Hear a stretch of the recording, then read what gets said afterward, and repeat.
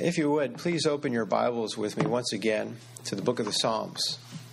This morning we're looking at Psalm 61.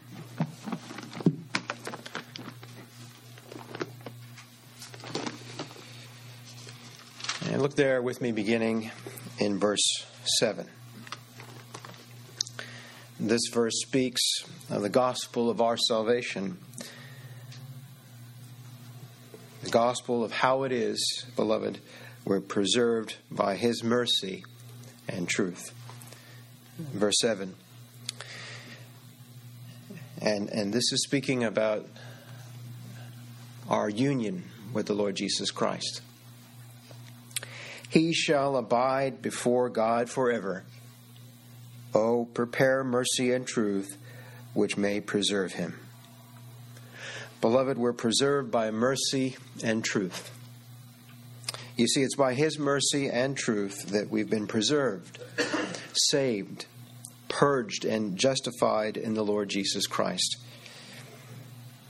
We read in the book of Wisdom, there in the 16th proverb, by mercy and truth iniquity is purged, and by the fear of the Lord men depart from evil. Notice the psalmist writing there in verse 2, lead me to the rock that is higher than I. I was thinking of how our Lord is set forth as the captain of our salvation, how that He is the author and finisher, the very champion of our faith and salvation.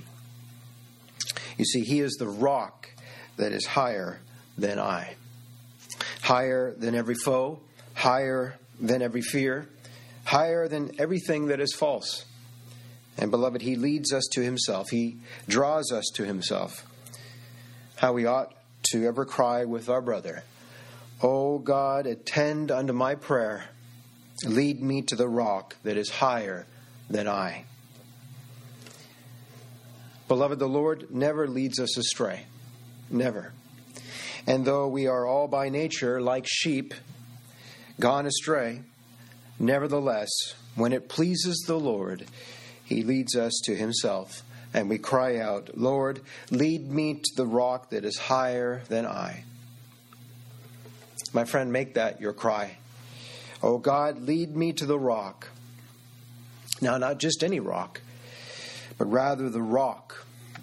For there's just one rock of salvation, the high rock, the high ground of none other than the Lord Jesus Christ Himself. Our Lord said, I'll build my church upon this rock, this confession.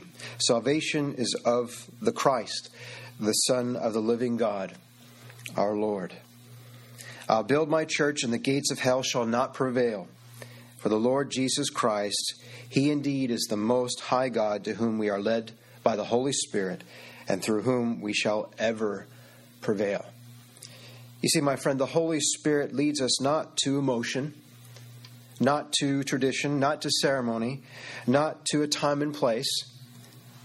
Rather, God the Holy Spirit leads us to the Lord Jesus Christ Himself. You see, salvation is not when, what, or even where, but ever so blessedly whom. I love where our brother writes, for I know whom I have believed, and am persuaded that He is able to keep that which I have committed unto Him against that day. Our Lord said, when He, the Spirit of truth, has come, He'll take the things of mine, His righteousness, His redeeming sacrifice, His truth, His word. He'll take the things of mine and show them unto you. You see, my friend, it takes God to reveal God. It takes God, the Holy Spirit, to reveal God's only begotten Son, the God-man mediator, the Lord Jesus Christ. Now, this psalm is a short one, but it's sweet just the same. We see here in 8 short verses the blessed gospel promise of salvation in Christ. Now, most think this psalm was given to David when he was exiled from Jerusalem and forced to flee for his life, when his own son Absalom led a rebellion against him. Just think of it. His own flesh and blood, his very own son Absalom rebelled against him. You know, it broke his heart. Think of it, having your own son turn on you, and not only to kick you out of the house, but force you to leave Dodge, to leave town, to push you off the throne and lead a rebellion against you. David's heart was broken, for he loved Absalom. And when he died, David wept for him, crying, "Oh, my son Absalom, my son Absalom, would to God I had died for thee. O Absalom, my son, my son." And in the sorrow of his heart and in his grief, David was so overwhelmed, and it led him to cry unto God for deliverance. And that's what David does here in verse 1. "Hear my cry, O God. My heart is broken. Attend unto my prayer." You know, trouble from the hand of the Lord. Now hear me. Trouble, trials, terrors from the hand of the Lord, those are blessed things. How is that? How can trouble, trials, and terrors be a blessing? Because, beloved, we are his sheep. Because we are his sheep, he sends those things our way to drive us to the shepherd. Those things drive us to the Lord Jesus Christ for relief, for comfort, for help, for assurance, for salvation. "Yea, though I walk through the valley of the shadow of death, I will fear no evil, for thou art with me, and thy rod and thy staff, they comfort me." O Father in heaven, send trouble. And when you do send trouble, in wrath remember mercy, that it might drive me to your well-pleasing Son, the Lord Jesus Christ. Father, send trouble that, enabled of your grace, I might just faint into the arms of my blessed shepherd and Lord, your beloved Son, the Lord Jesus Christ. When a baby is held in the arms of his father, you know what makes that baby so safe and so secure? Well, it's not the baby's feeble grip on dad. No. It's dad's sure grip on his child. And so, child of God, when you do cling to him, your security, your safety isn't found in your grip on him. Rather, it's the grip he's got on you. So put your burden down, beloved. Just put it down. He's got you. He's got you in his hand, in his mighty hand. Remember what he said? "Come unto me, all ye that labor and are heavy laden, and I will give you rest. Take my yoke upon you and learn of me, for I am meek and lowly in heart, and ye shall find rest unto your souls. For my yoke is easy and my burden is light."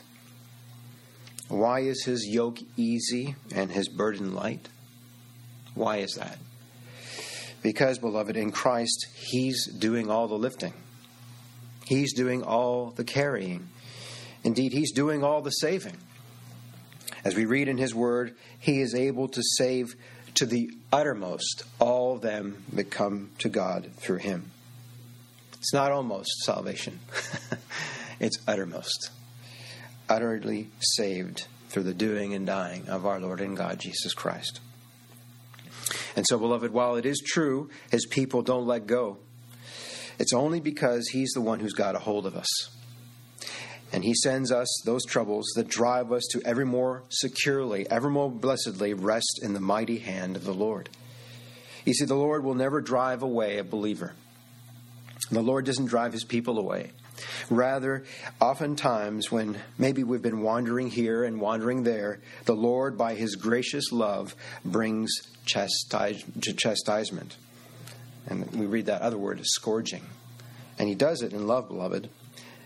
Remember, who the Father loveth, he chasteneth. And so he sends trouble that we might run unto him for grace to help in time of need. Now, some have called this psalm the prayer of an exiled king on his way back to the throne. David was exiled, but David didn't stay that way. God heard his cry, and God delivered him. Again, verse 1. Hear my cry, O God, attend unto my prayer. Now, this is closet prayer. David does not pray, hear my cry, O people. He's not sharing request with a bunch of people. He doesn't say, oh, hear my cry, O friend. Rather, he prays, hear my cry, O God. Would you hear my cry? O God, hear my cry and attend to it. David was a man of prayer. And we've seen throughout our study in the book of Psalms, David was a man of prayer. But every believer is a man of prayer. Let's just turn to a few portions that speak to this. Psalm 54, verse 2.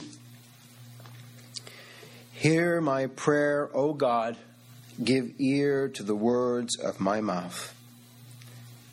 And then just below that, Psalm 55, verse 1. Give ear to my prayer, O God, and hide not thyself from my supplication. Verse 2 of Psalm 57. I will cry unto God Most High, unto God that performeth, not some things, all things for me. That's why we rest, beloved. He performeth not some things for us, all things for us. And not only has He redeemed us, He's not only justified us, but, beloved, He's sanctified us through His doing and dying. And so, beloved, I'm going to cry unto God, who is God, the one who has all power and all authority. He's no dumb idol. He's no dead rock or stone. Rather, He's the Most High God. He's the true and living God. And so I'm going to call upon Him. What about you? I pray that all of you do indeed call upon Him. And why is that? Why is it that I would exhort you to call upon Him? Very simply this. Because God's Word declares, For whosoever shall call upon the name of the Lord shall be saved. By God's grace, I'm a whosoever. What about you? Are you a whosoever? Whosoever shall call upon the name of the Lord shall be saved. My friend, I'm calling upon Him who delights to show mercy. You see, our gracious Lord is not hardened against the cries of His children. It's not wearisome for Him to hear us cry out unto Him. Our prayers are never spent in vain, beloved, when we cry unto Him for grace to help in time of need. And He encourages us to do that very thing. His Word exhorts us to do that very thing. In Philippians chapter 4, His Word declares through the pen of the apostle, Beloved, be careful for nothing. Be careful for nothing. But in everything by prayer and supplication, with thanksgiving, let your requests be made known unto God. Beloved, do you have any requests? Well, then make your requests known unto Him.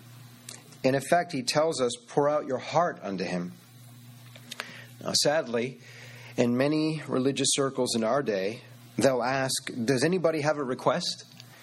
And then they'll spend and take up their time sharing requests with each other, rather than making their requests be made known unto God, unto Him.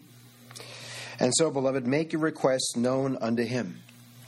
That's what He tells us through His Word. And seeing then that we have a great high priest that is passed into the heavens, Jesus, the Son of God, let us therefore come boldly unto the throne of grace, that we may obtain mercy and find grace to help in time of need. Where else can a believer go but to the Lord to find relief, to find comfort and assurance under the rock that is higher than I? To whom else can a sinner cry for help, but unto the Lord who is able to save to the uttermost? My friend, He is able to save. You see, our God is not weak and impotent. Is He? Not if He's the one set forth in the Word of God, the one who has all power in heaven and in earth. I just learned of another church down the street that preaches a God who wants to, but can't. And I really shouldn't use that word church. It's just a building. It's not a church. Just a group of pretenders. And they preach this false God who wants to save, but can't unless you let him. They preach that false small g God that's tried to and failed. My friend, that's not the God we're talking about.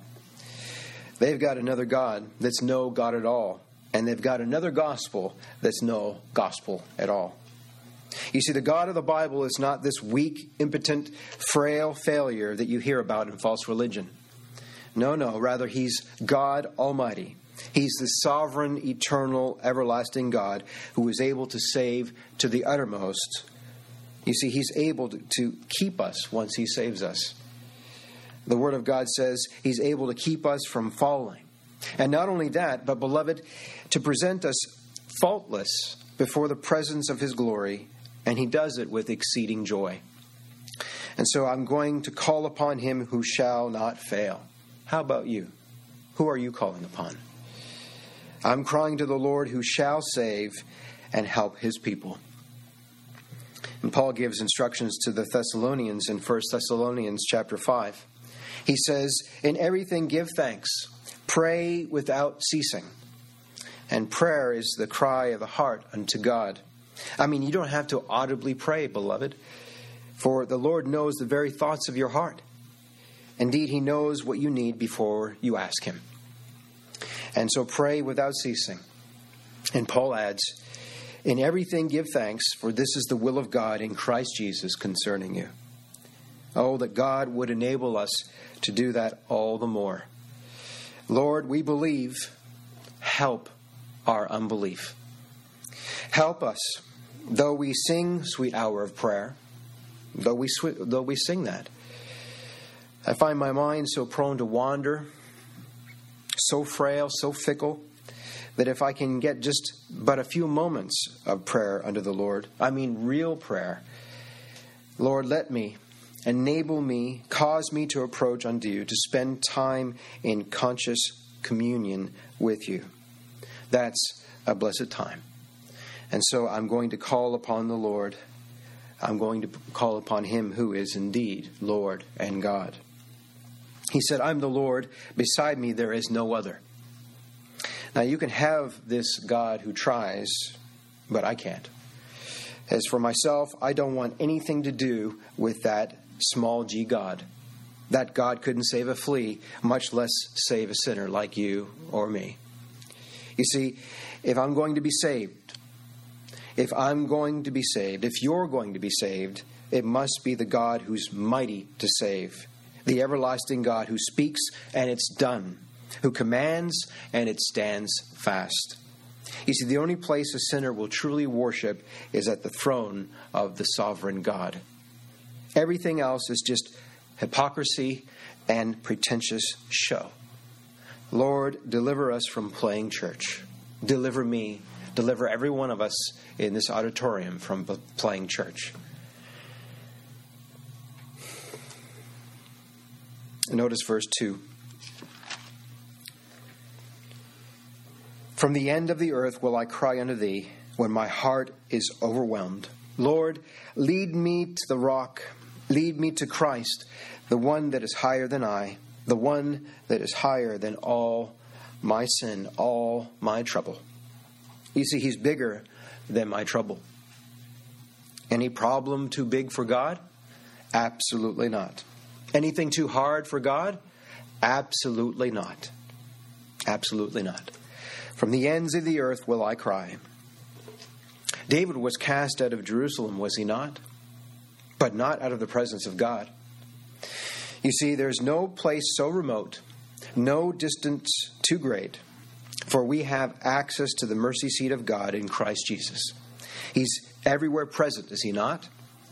Indeed, everywhere is in God. For in him we live and move and have our being. Even the Apostle John, when they cast him out to the Alcatraz of his day, out there on the Isle of Patmos, he had ready, open, access and liberty to the throne of grace. He says, I was in the Spirit on the Lord's day, and I heard behind me a great voice, and there's the Lord. John had that glorious revelation of the Lord Jesus Christ, and he tells us in Revelation chapter 1, verse 17, when I saw him, I fell at his feet as dead.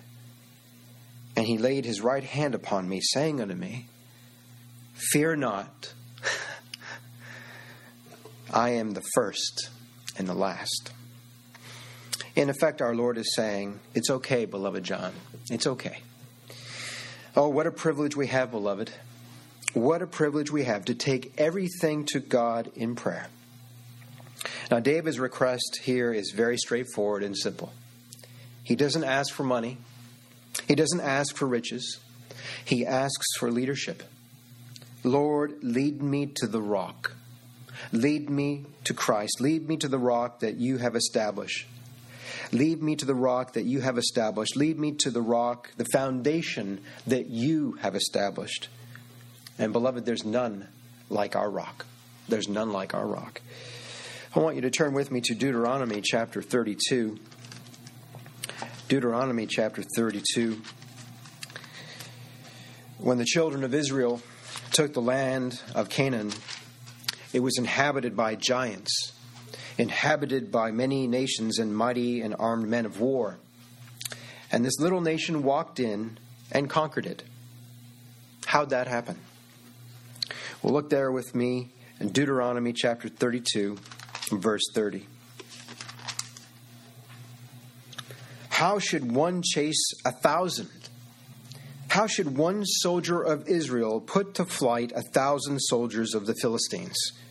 And two put 10,000 to flight, except their rock had sold them.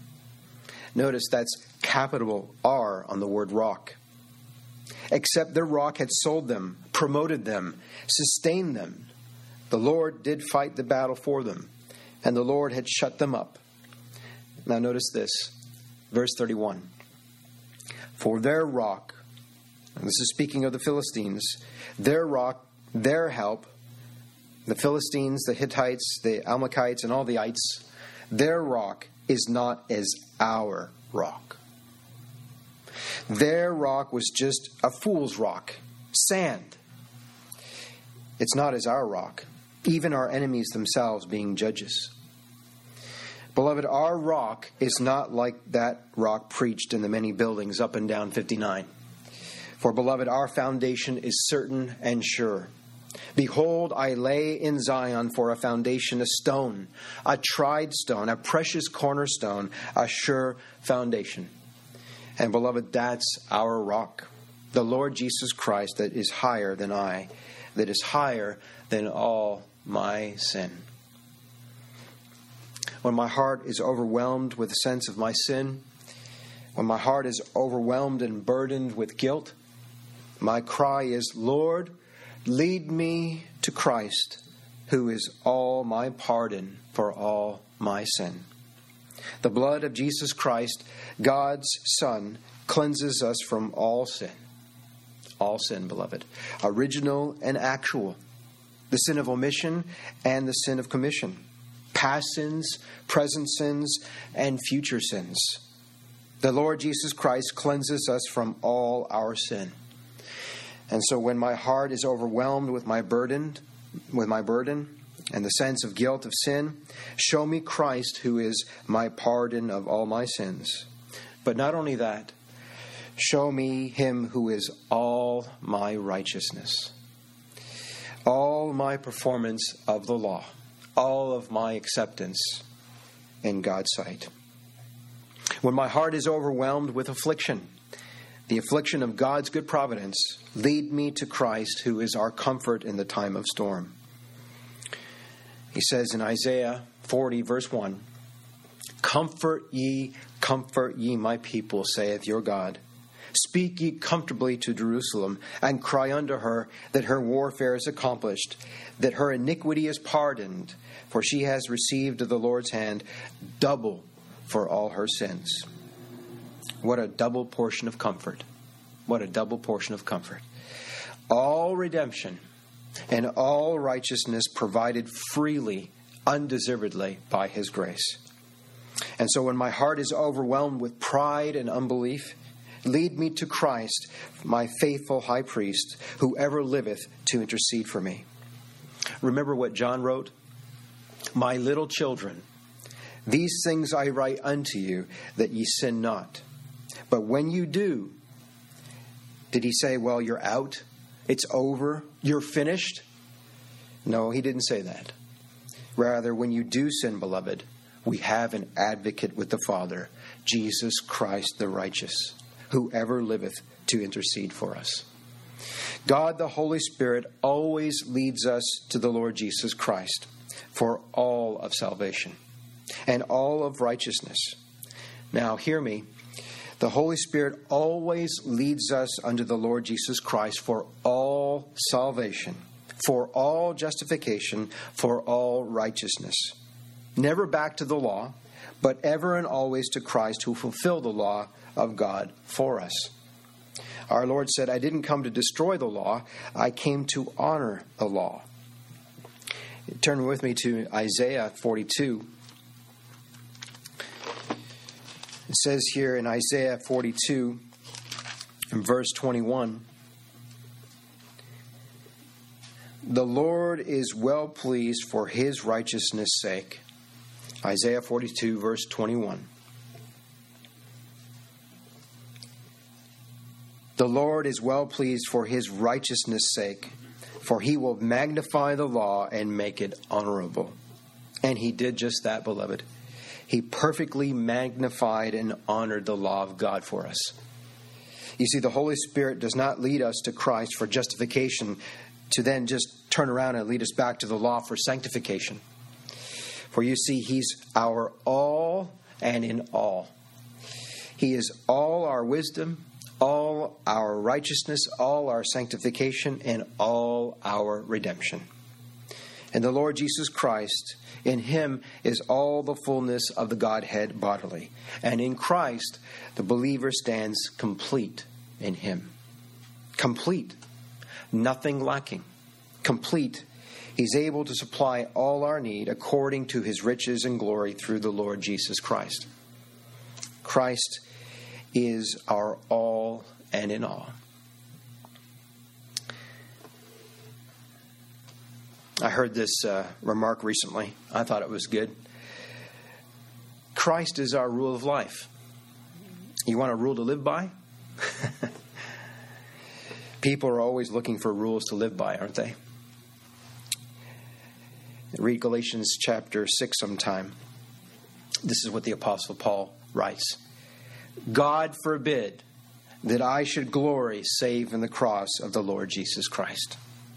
Beloved, that's our rule, to glory only in Christ. If you want a rule, if you want a rule, here it is. Glory only in him. Worship only him. Give only him the preeminence.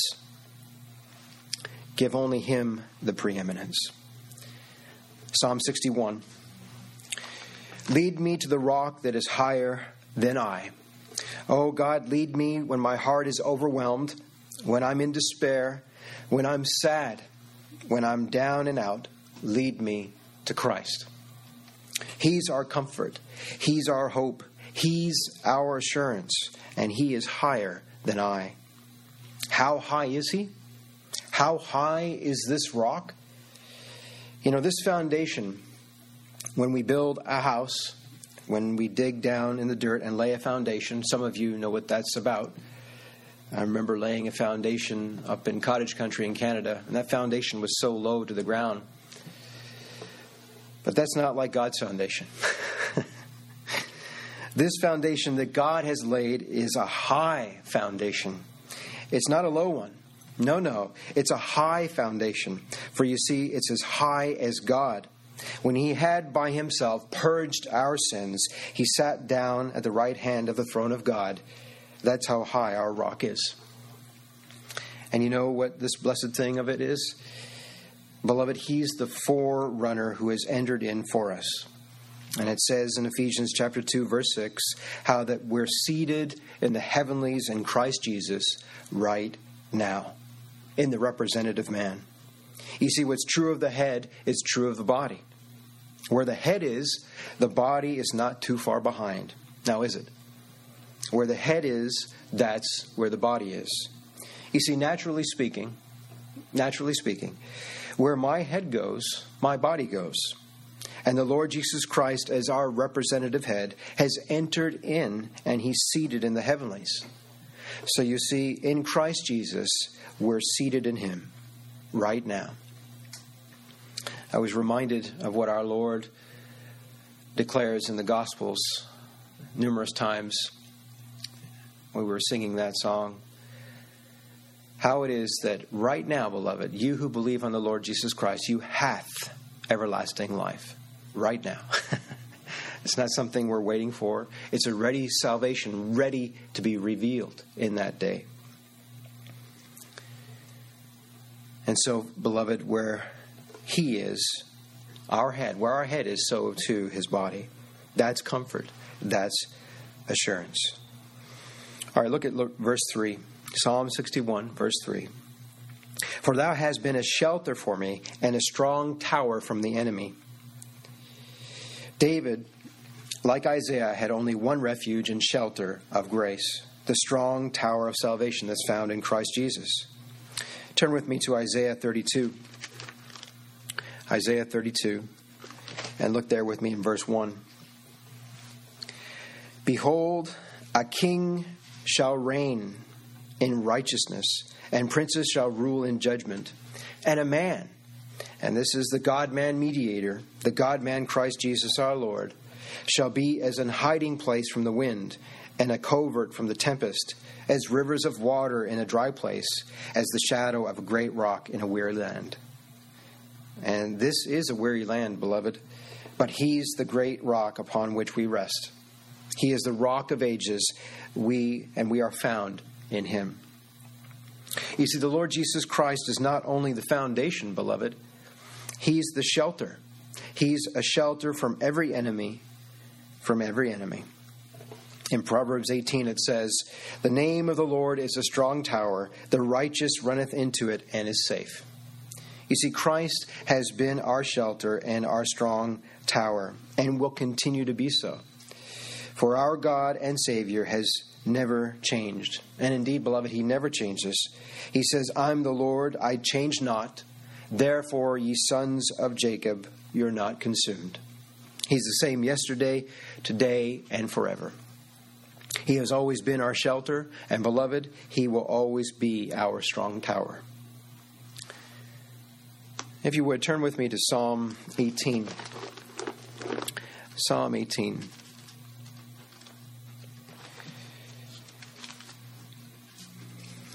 Beloved, he's our strong tower. He's that sure hiding place. And David had a whole list of descriptive titles for this shelter we have in Christ. In Psalm 18, verse 1, he writes, I will love thee, O Lord, my strength. The Lord is my rock and my fortress and my deliverer. My God, my strength, in whom I will trust, my buckler and the horn of my salvation, and my high tower. I will call upon the Lord, who is worthy to be praised. So shall I be saved from my enemies. I'll call upon the Lord. He's a strong tower. He is a shelter from the enemy. And I tell you, beloved, the believer has many, many, many enemies that would do him in, but they can't. Because of our strong tower, the Lord Jesus Christ. Therefore, he says in verse 4, back in our text, I will abide. I will abide. I will abide because of the shelter. I will abide because of that rock that is higher than I. I will abide because of that strong tower. I will abide in the tabernacle forever, not temporarily. Salvation's not temporary. You see, beloved, we shall be saved in the Lord with an everlasting salvation. I will abide in thy tabernacle forever. I will trust in the covert, the covering of thy wings forever. I shall abide under the protection of the Lord. You see, the believer is kept. Beloved, we're kept by the power of God. We don't keep ourselves. Remember Psalm 27? Turn to Psalm 27 and look there with me in verse 4.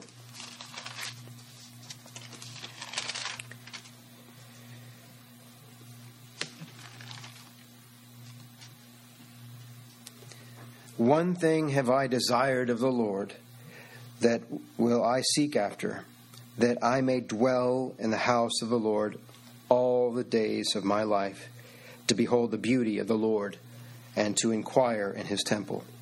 For in the time of trouble he shall hide me in his pavilion. In the secret of his tabernacle shall he hide me. He shall set me up upon a rock. There's our rock again, beloved. You see, you can't get away from it, can you? All Scripture is about Christ. It's all about the Lord Jesus Christ. In the secret of his tabernacle shall he hide me. That's Christ. That's the Lord Jesus Christ. He shall set me upon the rock. Verse 6, Psalm 27. And now shall mine head be lifted up above mine enemies round about me. Therefore will I offer in his tabernacle sacrifices of joy. I will sing, yea, I will sing praises unto the Lord. And back there in our text, I will abide in thy tabernacle, Psalm 61. I will abide in thy tabernacle forever. I will trust him. I will abide, continuing, looking to the Lord Jesus Christ to provide all things for us in salvation. I will abide because he keeps us. I will abide, and you know, beloved, believers abide in him. It says that in John. They do abide in him, and they remain in him. They continue in him, and they ever look unto him for salvation. I will abide in him forever, and I'll trust him. I'll trust him. And all this is by his power, by his grace, we do believe on him. You know how we believe on him? You know, faith is called a precious thing. We have obtained like precious faith through the righteousness of the Lord Jesus Christ. Faith is such a precious thing. It's the gift of God. We believe according to the working of his mighty power. I will trust in him forever. I will abide in him forever. You see, the believer doesn't want out. The believer doesn't want to leave him. He's not seeking away from him. Oh no, we must have Christ. My friend, do you know how he draws us? He does so irresistibly. It's irresistible grace. That's how he draws us, with irresistible grace. He makes himself irresistible. He makes himself so that his bride just can't resist her or resist him. I remember when I asked Sandra to be my wife, December 25th, 1991. Christmas morning, a beautiful sunny day, not a cloud in the sky, a fresh powder of snow in the park by her house. And when I stooped down on bended knee to ask her if she would marry me, there wasn't a moment's hesitation. Not one fiber in her was opposed to her becoming my wife. Just the biggest smile you've ever seen and the most enthusiastic yes you ever heard. How come? I was irresistible. Because I had made myself irresistible to her. I made sure she saw the very best of me, and she just couldn't resist. She was conquered by my love that made her my wife. And our Heavenly Father, by the Spirit of God, makes Jesus Christ, our husband, irresistible to his bride. Oh, that God would be pleased to conquer someone here this morning with his love. Oh, Spirit of God, make Jesus Christ irresistible to every soul in this place. And if he'll so reveal Christ in you, well, you've come to him already. You see, salvation is not coming to a preacher or coming to an altar or going to rub some rosaries. No. Rather, salvation is coming to a person. It's coming to him right where you are right now, without even moving a muscle. My friend, those who trust in the Lord Jesus Christ do so with a love in their heart and a passion and a commitment. They know whom they have believed, and they're persuaded he's able to keep that which I've committed unto him against that day. I will trust in the shelter of thy wings forever. Believer, abide in him. Take refuge upon that mercy seat in the Lord Jesus Christ. Now look at verse 5. For thou, O God, hast heard my vows, my cries, my prayers. Thou hast given me the heritage of those that fear thy name. This blessed heritage we have, what great mercy on the Lord's part to take any notice of such faithless, sinful, I suppose I could say worms, but I might be misunderstood. You see, when I say we're nothing but worms, you might think I'm talking about the kind you go fishing with. They're kind of cute and cuddly. I'm not talking about that kind of worm. I'm talking about maggots. That's what we are. And yet, the Lord has taken notice of such faithless, sinful maggots as we are. And yet, out of covenant love, out of covenant promise, he's the surety of the everlasting covenant. What great mercy, what descending grace. Just like a plane descends from the clouds, his grace descends from on high down to his people. Turn with me to Psalm 138. Psalm 138. Though the Lord be high, there's that high rock again. Though the Lord be high, this is verse 6. Now, how high is it? You can't preach him too high. You can't preach him too big. You know, I like to hear of somebody being guilty of that, preaching God too high or preaching God too big. It's impossible. Though the Lord be high, yet hath he respect unto the lowly. But the proud he doesn't recognize. The proud he knoweth afar off. What great mercy that the Lord takes notice of such low creatures as we are, such maggots as we are. And yet out of covenant love he does so. What is man that thou art mindful of him? David said in Psalm 8. And then he says here, thou hast given me the heritage of those that fear thy name. Those that fear his name are those who believe him, those who believe on him. Now, the heritage here is the blessedness of covenant blessings, freely and sovereignly bestowed on the elect of God. And notice this, thou hast given the heritage, the inheritance of those that fear thy name. It's the gift of God. Everything connected with mercy, grace, love, and salvation is his free gift to us, beloved. His free gift. Not that we're deserving.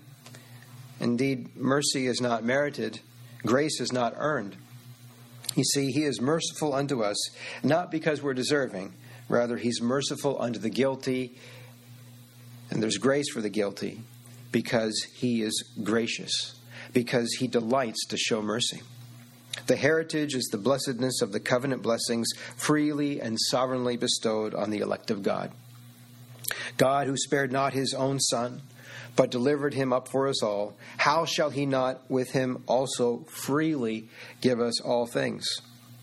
I like that word, freely. Justified freely by his grace, how shall he not with him also freely give us all things in Christ Jesus? You see what he's saying? Believers have been made heirs of God and joint heirs with the Lord Jesus Christ. Remember what Peter said about this inheritance? If you would, look with me in 1 Peter. 1 Peter chapter 1, beginning in verse 3. Now this is the inheritance we have, beloved. It's not earned, just like some of you may receive an inheritance from your parents. An inheritance is not earned by the children, now is it? Rather, an inheritance is earned by someone else and then given to you as a free gift of love. The parents, when they pass on, they write out their will, and they give their inheritance unto the children. Now, it's something that they've earned and something that they give out of love. Well, the same is true of God's inheritance. Beloved, we didn't earn it. The Lord Jesus Christ earned all inheritance for us, and he freely gives it unto us. But look at this inheritance here. It's not like an earthly inheritance. You may have a will that's drawn up by an attorney, and you say you're going to give this to that person and the other thing to this other person, however you've stipulated it. But you know, that will may be contested. Somebody may take you to court and try to change that will, and you're dead and gone. You have nothing to say about it. It's left in the hands of others.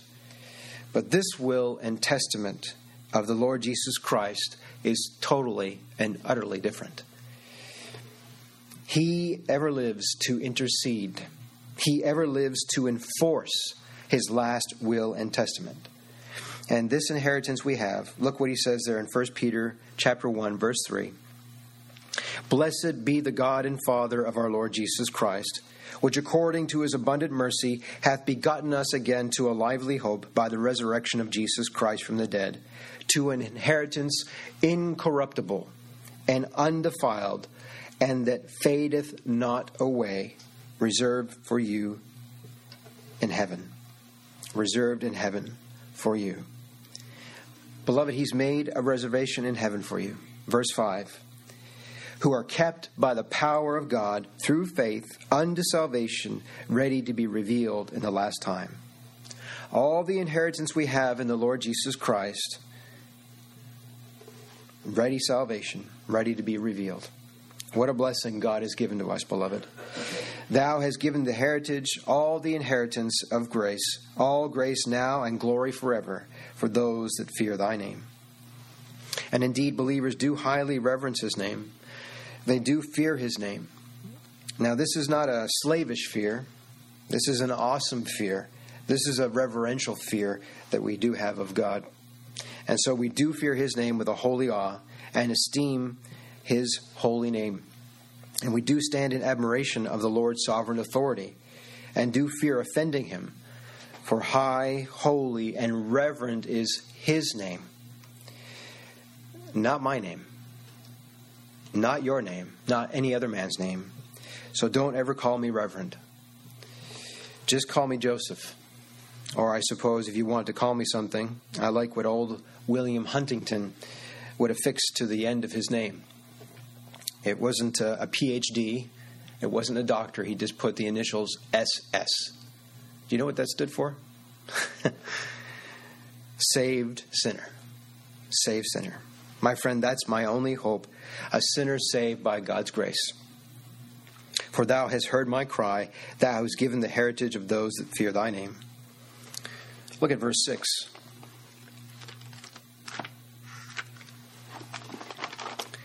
Psalm 61, verse 6.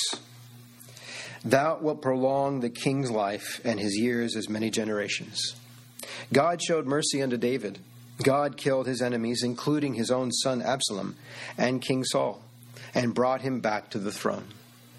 God gave him a reign over Israel for 40 years, and he added days to David's reign and to his life. But how much more so was this true of the King of Kings and the Lord of Lords? It may be understood of his life as a man that it was short.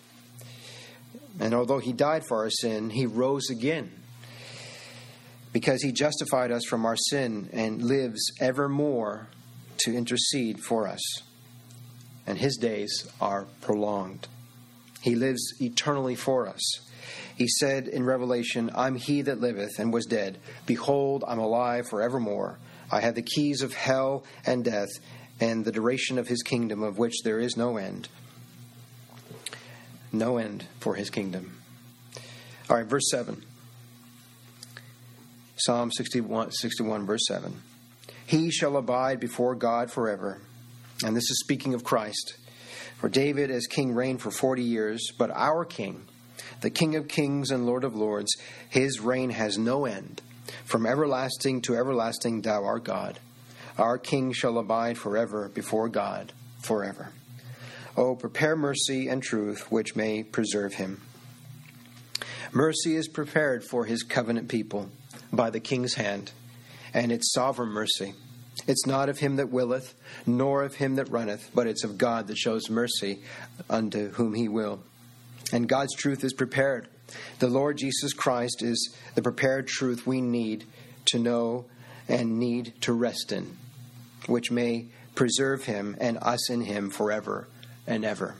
As I said at the outset, this verse 7 speaks of Christ and his people, this blessed union we have in him. We're one with him, beloved. God has given him a name.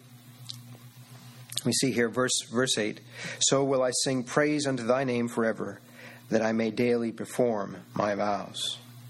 God has given him a name which is above every name. There's no other name like his.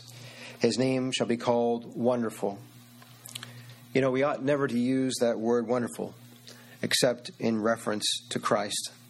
His name is Wonderful Counselor, the Mighty God, the Everlasting Father, the Prince of Peace. So I'll sing praises unto thy name forever. No other name under heaven given among men whereby we must be saved. So I'll sing praise unto thy name forever. You see, God has highly exalted him and given him a name which is above every name, that at that name, the name of our Lord and God Jesus Christ, every knee shall bow, every tongue shall confess that he is Lord, to the glory of God the Father. Our Lord Jesus Christ is enthroned to all eternity, being raised from the dead, received up into glory, to the glory of God and the eternal good of his people. Because he lives, beloved, we live in him. Our security, our salvation is as safe as his enthronement in glory. How safe is his enthronement? Who's going to kick him or push him off the throne? Who's going to elbow him out of the way? No one. No one. Indeed, no one's going to be able to take us out of his mighty hand. No man, he said, can pluck them out of my hand. My Father who gave them me is greater than all, and no one can pluck them out of his hand. Our salvation, beloved, our salvation is as safe as his enthronement. Here is our safety, our security, our salvation, our delight. Believers reign with him as kings and priests unto our God. And we sing the song of the eternal ages unto him who loved us and washed us from our sin in his own blood. To him be all the honor and glory both now and forever and ever. Amen. And so will I sing praises unto thy name forever, that I may daily perform my vows. And beloved, he performeth not some things for us, all things. A full and complete pardon of all our sins, and a perfect righteousness acceptable to God. Amen.